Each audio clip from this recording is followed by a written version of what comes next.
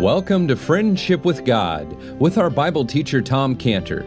Today's message and previous messages can be listened to or downloaded for free at friendshipwithgod.org, friendshipwithgod.org. You can also obtain free resources from Tom Cantor and view our online bookstore at friendshipwithgod.org or call us at 800-247-3051, 800-247-3051. Tom Cantor also has a daily devotional verse that comes out each day by email and on Facebook. To receive this small daily devotional verse that Tom Cantor puts out, you can sign up at friendshipwithgod.org, friendshipwithgod.org, or find Tom Cantor on Facebook by searching for Tom Cantor and Friendship with God. Now here is our Bible teacher, Tom Cantor. But with the outward blessing of God, now Laban hates Jacob. What's that a picture of? What's that a picture of here? It's a picture of the Lord Jesus Christ. And when he openly, in front of everyone, he healed the blind, he healed the lame, what happened? It says in Matthew 21:14. Matthew 21:14 says, and the blind and the lame came to him in the temple, and he healed them. Next verse says, and when the chief priests and scribes saw the wonderful things that he did, and the children crying in the temple saying, Hosanna to the Son of God, they were sore displeased. Why were they sore displeased? Because God's blessing was on him. And then we read what happened when many people came to him. Multitudes came to him, like on the Sermon on the Mount, and they came to him in the temple. And it says that to hear his teaching. It says in Luke 19:47, it says, and he taught daily in the temple. But the chief priests and scribes and the chief of the people sought to destroy him. They sought to kill him. Why? Verse 48, could not find what they might do, for all the people were very attentive to hear him. See, it was when all the people were very attentive to hear the Lord Jesus Christ. When they pressed upon him and he was teaching them, that's when they wanted to kill him. When the blessings of God came, then came the hatred. And so Laban, of all people, who is Jacob's own uncle, his own uncle, now has become Jacob's greatest enemy. His uncle has become his greatest persecutor. And people from the region around there, they might have stood there and said, what's with this? Why does Jacob's own uncle hate Jacob so much? I mean, why are Jacob's greatest enemies, Laban and his sons, why are his greatest enemies coming from his own family? And in that picture, when those questions, we see Pilate speaking to the Lord Jesus Christ in John 18:35. See, because John 18:35, Pilate answered and said, am I a Jew? Thine own nation and the chief priests have delivered thee unto me. What hast thou done? See, it was as if Pilate were asking, why are your own people delivering you to me to put you to death? I mean, Pilate looked at the hatred against the Lord Jesus Christ by his own people. And Pilate was amazed, and he wondered, and he said, what hast thou done? Pilate told the people in John 19:6, when the chief priests, therefore, and officers saw him, they cried out, saying, crucify him, crucify him. Pilate saith unto them, take him and crucify him. I find no fault in him. See, Pilate really did not know why they hated him so much. So that's why he asked them in John 18:35, what hast thou done? What hast thou done? And the answer for why there was all this hatred against the Lord Jesus by his own people, that's given to us in John 15:25. In John 15:25 it says, but this cometh to pass, that the word might be fulfilled that is written in their law, they hated me without a cause. There was no cause for that hatred. They hated me without a cause. Same for Jacob. Now, at the end of verse 2, we can see that Jacob is in a terrible situation because now he sees open hatred on Laban, and he's been falsely accused of stealing everything he has. And at this point, he's really in danger of being crushed. I mean, Jacob is in danger of being crushed because here these are against him and they hate him. There's this outward hatred now. And so what is Jacob going to do? I mean, he's got Laban and Laban's family now openly hate him. He's been labeled and branded as a thief that has stole everything from Laban. I mean, what's he going to do? It's a real terrible situation by the time you come to the end of verse 2. And out of this terrible situation, all this terrible hatred, all this darkness that's around Jacob, God steps in and he speaks to Jacob in verse 3. Verse 3, the Lord said unto Jacob, return to the land of thy fathers and to thy kindred, and I'll be with thee. We cannot underestimate the great help that verse 3 represents. We cannot underestimate the great help this was for Jacob to finally, after 20 years, hear God speak directly to him in verse 3. Because up until this point, the last time Jacob heard from God was 20 years ago, back before he even got to Laban's house when he was in Bethel. And so Jacob, he's had this strange urge to leave Laban. But God didn't tell Jacob to leave at this point, until this point. And maybe, just maybe, Jacob was wondering if it was a good move for him to announce to Laban that he wanted to leave, because all the hatred started over it. Maybe Jacob sort of second thought himself, said, maybe I shouldn't have left. Maybe I could have, gotten all the wealth and slowly and, just kind of incorporated in here, something like that. And if that was true, if he was wondering that, then it was just at the right time that God stepped in and said, nope, I'm confirming to you, Jacob, with a command for you to leave. That's precious of God to do that, isn't that? That's really nice. It shows how God was just carefully monitoring the whole situation, everything that was happening, staying in the background, behind the scenes. And then when he says, oh, I got to go out, I got to step out, just at that point, just when Jacob needed him most, Jesus was there to comfort and cheer. Verse 3. Verse 3 is a great encouragement. It's a great encouragement for us to call on God. And so when the Bible uses this term, the God of Jacob, it's got body to it. It's got depth to it. It's got real meaning to that name, the God of Jacob. Because when you say the God of Jacob, you can call back to remembrance verse 3 here and say, I mean the God who monitors really bad situations and then steps in at the right time with comfort and cheer. That's verse 3. That's the God of Jacob. He monitors our trials. And so you ask yourself the question, when you pray, when was the last time you ever called on God's name as the God of Jacob? I mean, you say, Lord, God, Lord Jesus, but when did you ever use that term? The God of Jacob. Oh, God of Jacob. That's what you do. And you bring this passage down. So in verse 3, God's great command to Jacob is one word, return. Return.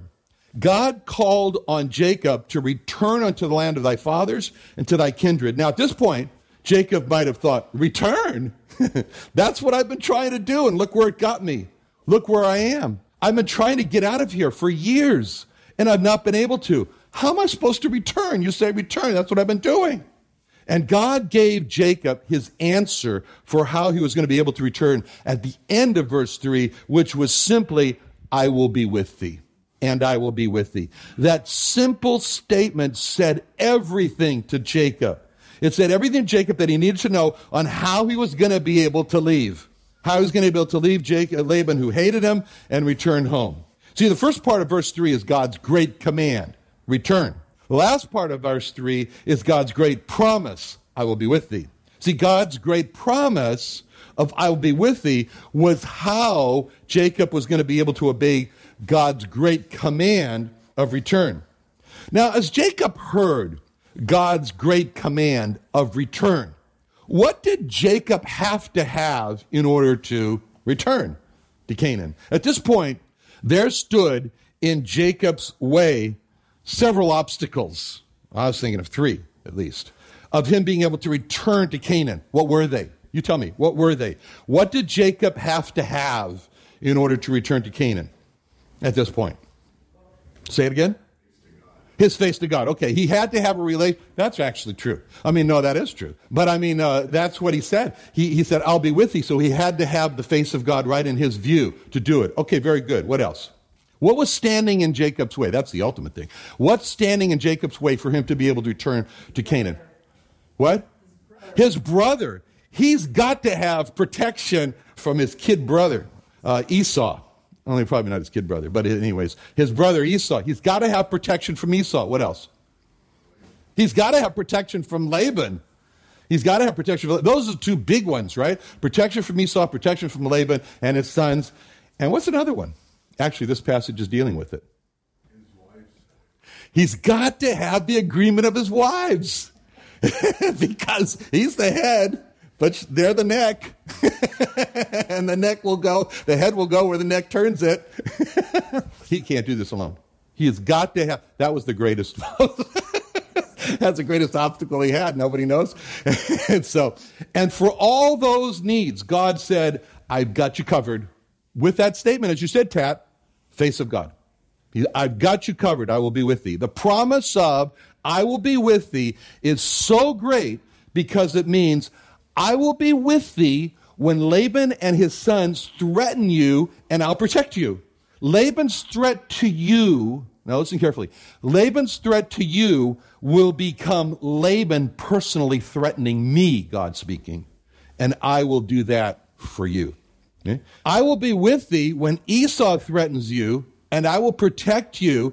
Esau's threat to you will become Esau's personally threatening me. I'll do that for you. Okay? And maybe, like I said, maybe the greatest of all, I'll be with you when you present your case to your wives, and I'll make them agree to leave. And your wives not agreeing with you will become your wives not agreeing with me personally. I'm going to do that for you. See, this wonderful thing about God is that this promise of I will be with thee, which is really encapsulated in the name Emmanuel, is really God saying, I will be with you when you face all these challenges. But the greatest challenge that we have, I will be with you when your sins require the wrath of God. I'll make those sins to be the wrath of God that I personally endure. I will do that for you. See, this great promise, I will be with thee, is all about for you. And the ultimate for you is when he said at the last supper, the two great for yous, in Luke 22:19, he took bread, gave thanks, brake it, gave it to them, saying, this is my body, which is given for you. This do it in remembrance of me. Verse 20, Luke 22. Likewise also the cup after supper, saying, this cup is the New Testament in my blood, which is shed for you. So when we see this promise of God, I will be with thee, it met every one of Jacob's problems. And that means so much to us because we have the same promise. We have the same promise from God, which he told us, which is told to us in Hebrews 13:5. Let your conversation be without covetousness. Be content with such things as you have, for he has said, I will never leave thee nor forsake thee. See, just as Jacob had that promise, that meant that for all of his personal struggles and his problems, that they would become the personal struggles and problems of God. And nowhere do we see this more than when we look on the cross and see him suffering and dying for us.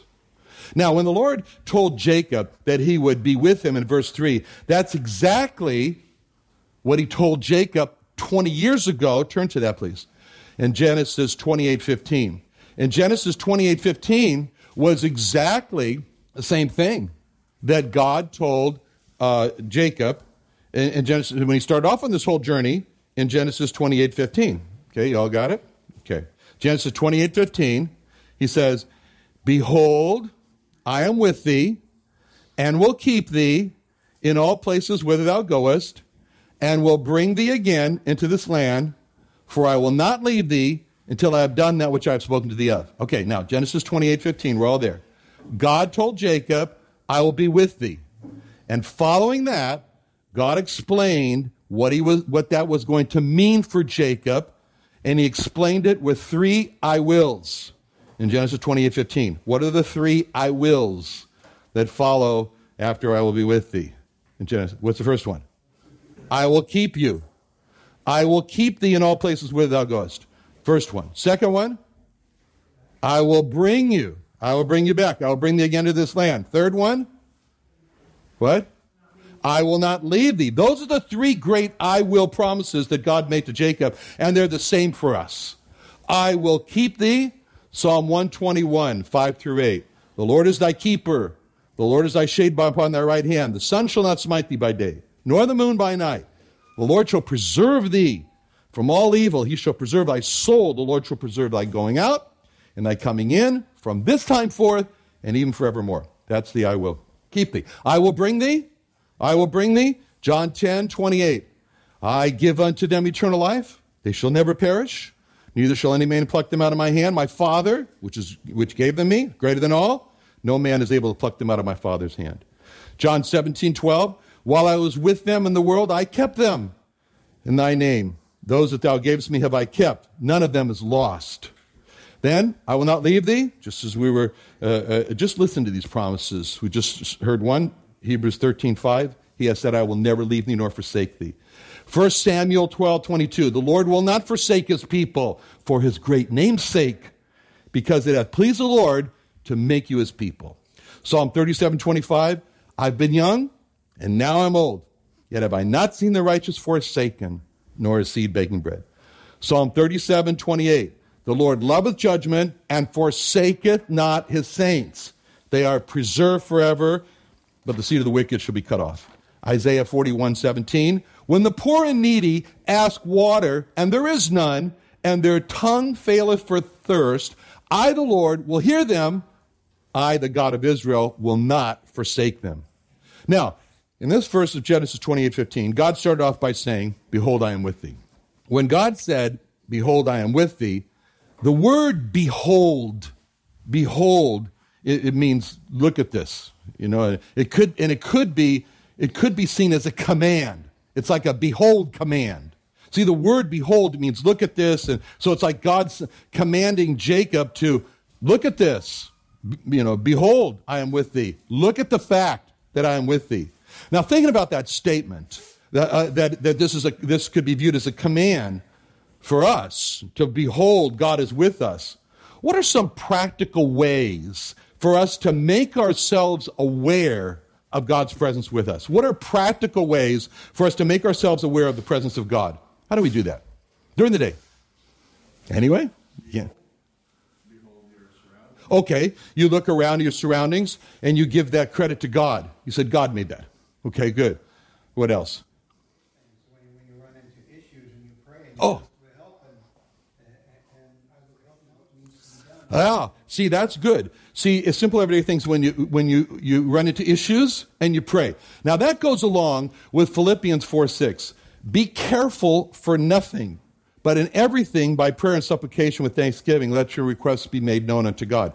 Be careful for nothing. See, be anxious for nothing. Now here we are in this room right now, and what would you do if right now this chair burst into flames? Okay, what would you do? You go over there. You grab that fire extinguisher and you put it out, right? I hope you would. No, you'd sit there and enjoy the fire. No, you'd go do that. So, okay. You quickly, see, with no warning, if that chair burst into flames, you'd quickly go get the fire extinguisher, you put it out. That's exactly what anxiety is. Anxiety is a sudden bursting of flames. That's how anxiety comes. It suddenly bursts on us and it starts to consume us like fire. It consumes what it burns. What should we do? Quick, go grab prayer as the anxiety extinguisher. Okay? That's a fire extinguisher. Prayer is an anxiety extinguisher. Prayer extinguishes anxiety. Why? Because when we pray, we talk to God who's present with us.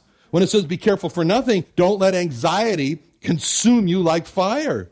When it says be careful for nothing, but in everything by prayer, don't let anxiety consume you like fire, but quick, go grab the anxiety extinguisher. See, using prayer as an anxiety extinguisher, it makes us aware of the presence of God.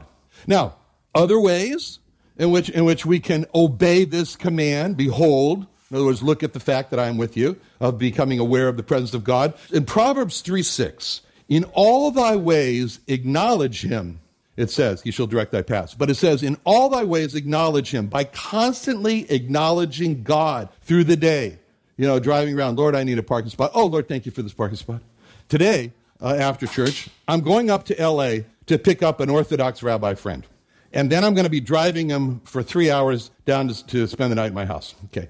Just imagine this. Now, just picture this. I'm going up there. I'm going to go up there to the synagogue at La Brea and Beverly. So if you never hear from me again, you'll know what happened. So he's going to be at the corner. Okay. Just imagine I start off with him in the car at La Brea, from La Brea and Beverly, and drive to El Cajon.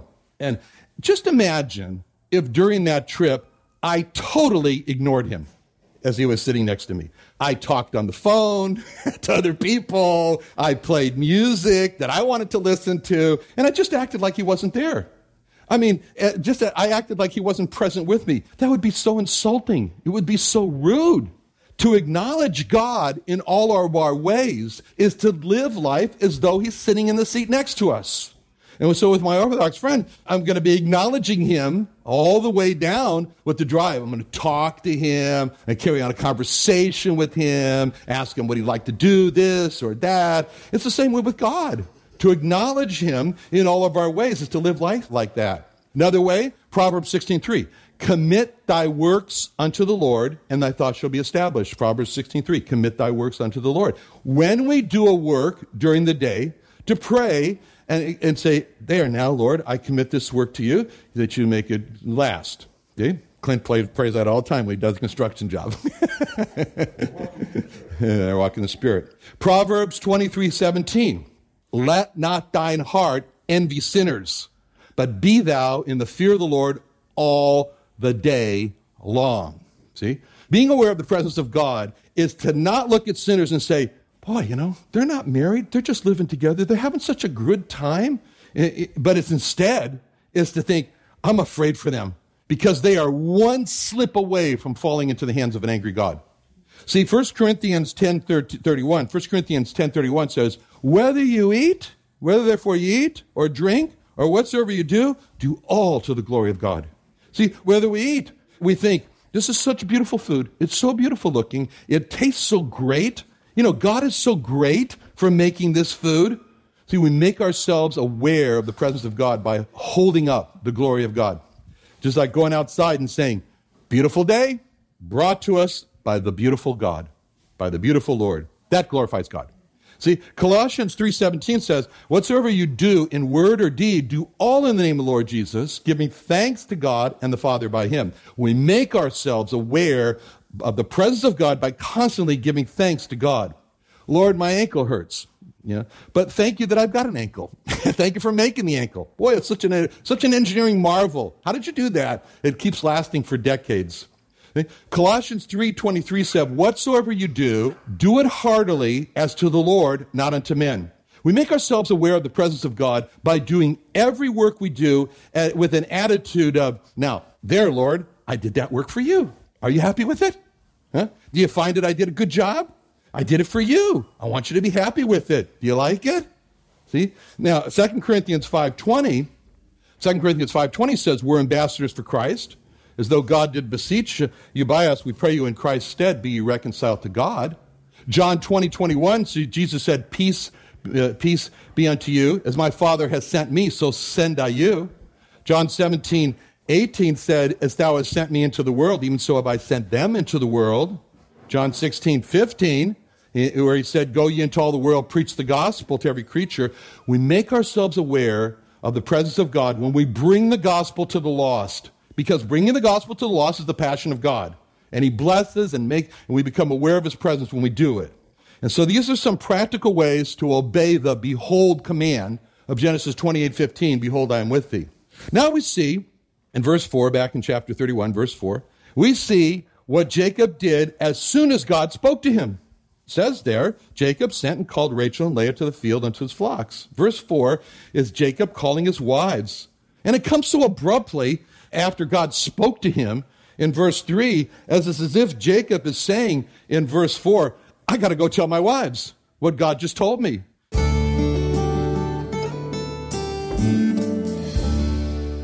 Another wonderful day studying the Bible with our Bible teacher Tom Cantor here on Friendship with God. Don't forget that today's message and previous messages can be listened and downloaded for free at friendshipwithgod.org, friendshipwithgod.org. You can also go online to find free resources from Tom Cantor and our online bookstore at friendshipwithgod.org. You can also find Tom Cantor on Facebook, and you can also go to friendshipwithgod.org to sign up for his daily devotional verse. Now, Tom Cantor is also the founder of Israel Restoration Ministries. You can visit that website at israelrestoration.org. Or you can write Tom Cantor at P.O. Box 711, 330, P.O. Box 711-330, Santee, California. That's Santee, Santee, California, 92071. Or you can email Tom Cantor at friendshipwithgod.org. Tom Cantor at friendshipwithgod.org. Or for more information about Tom Cantor and Friendship with God and Israel Restoration Ministries, call us at 800-247-3051. Jewish Bible teacher Tom Cantor from Friendship with God, founder of Israel Restoration Ministries, invites you to a Seder and Passover dinner at the Creation and Earth History Museum in Santee, California, Friday, April 29th at 6:30 p.m. Cost is $25 for DZ Aiken's food, fellowship, and a Passover Seder message from Tom Cantor. It's Friday, April 29th at 6:30 p.m. Call 619-599-1104, 619-599-1104, or go online to creationsd.org, creationsd.org.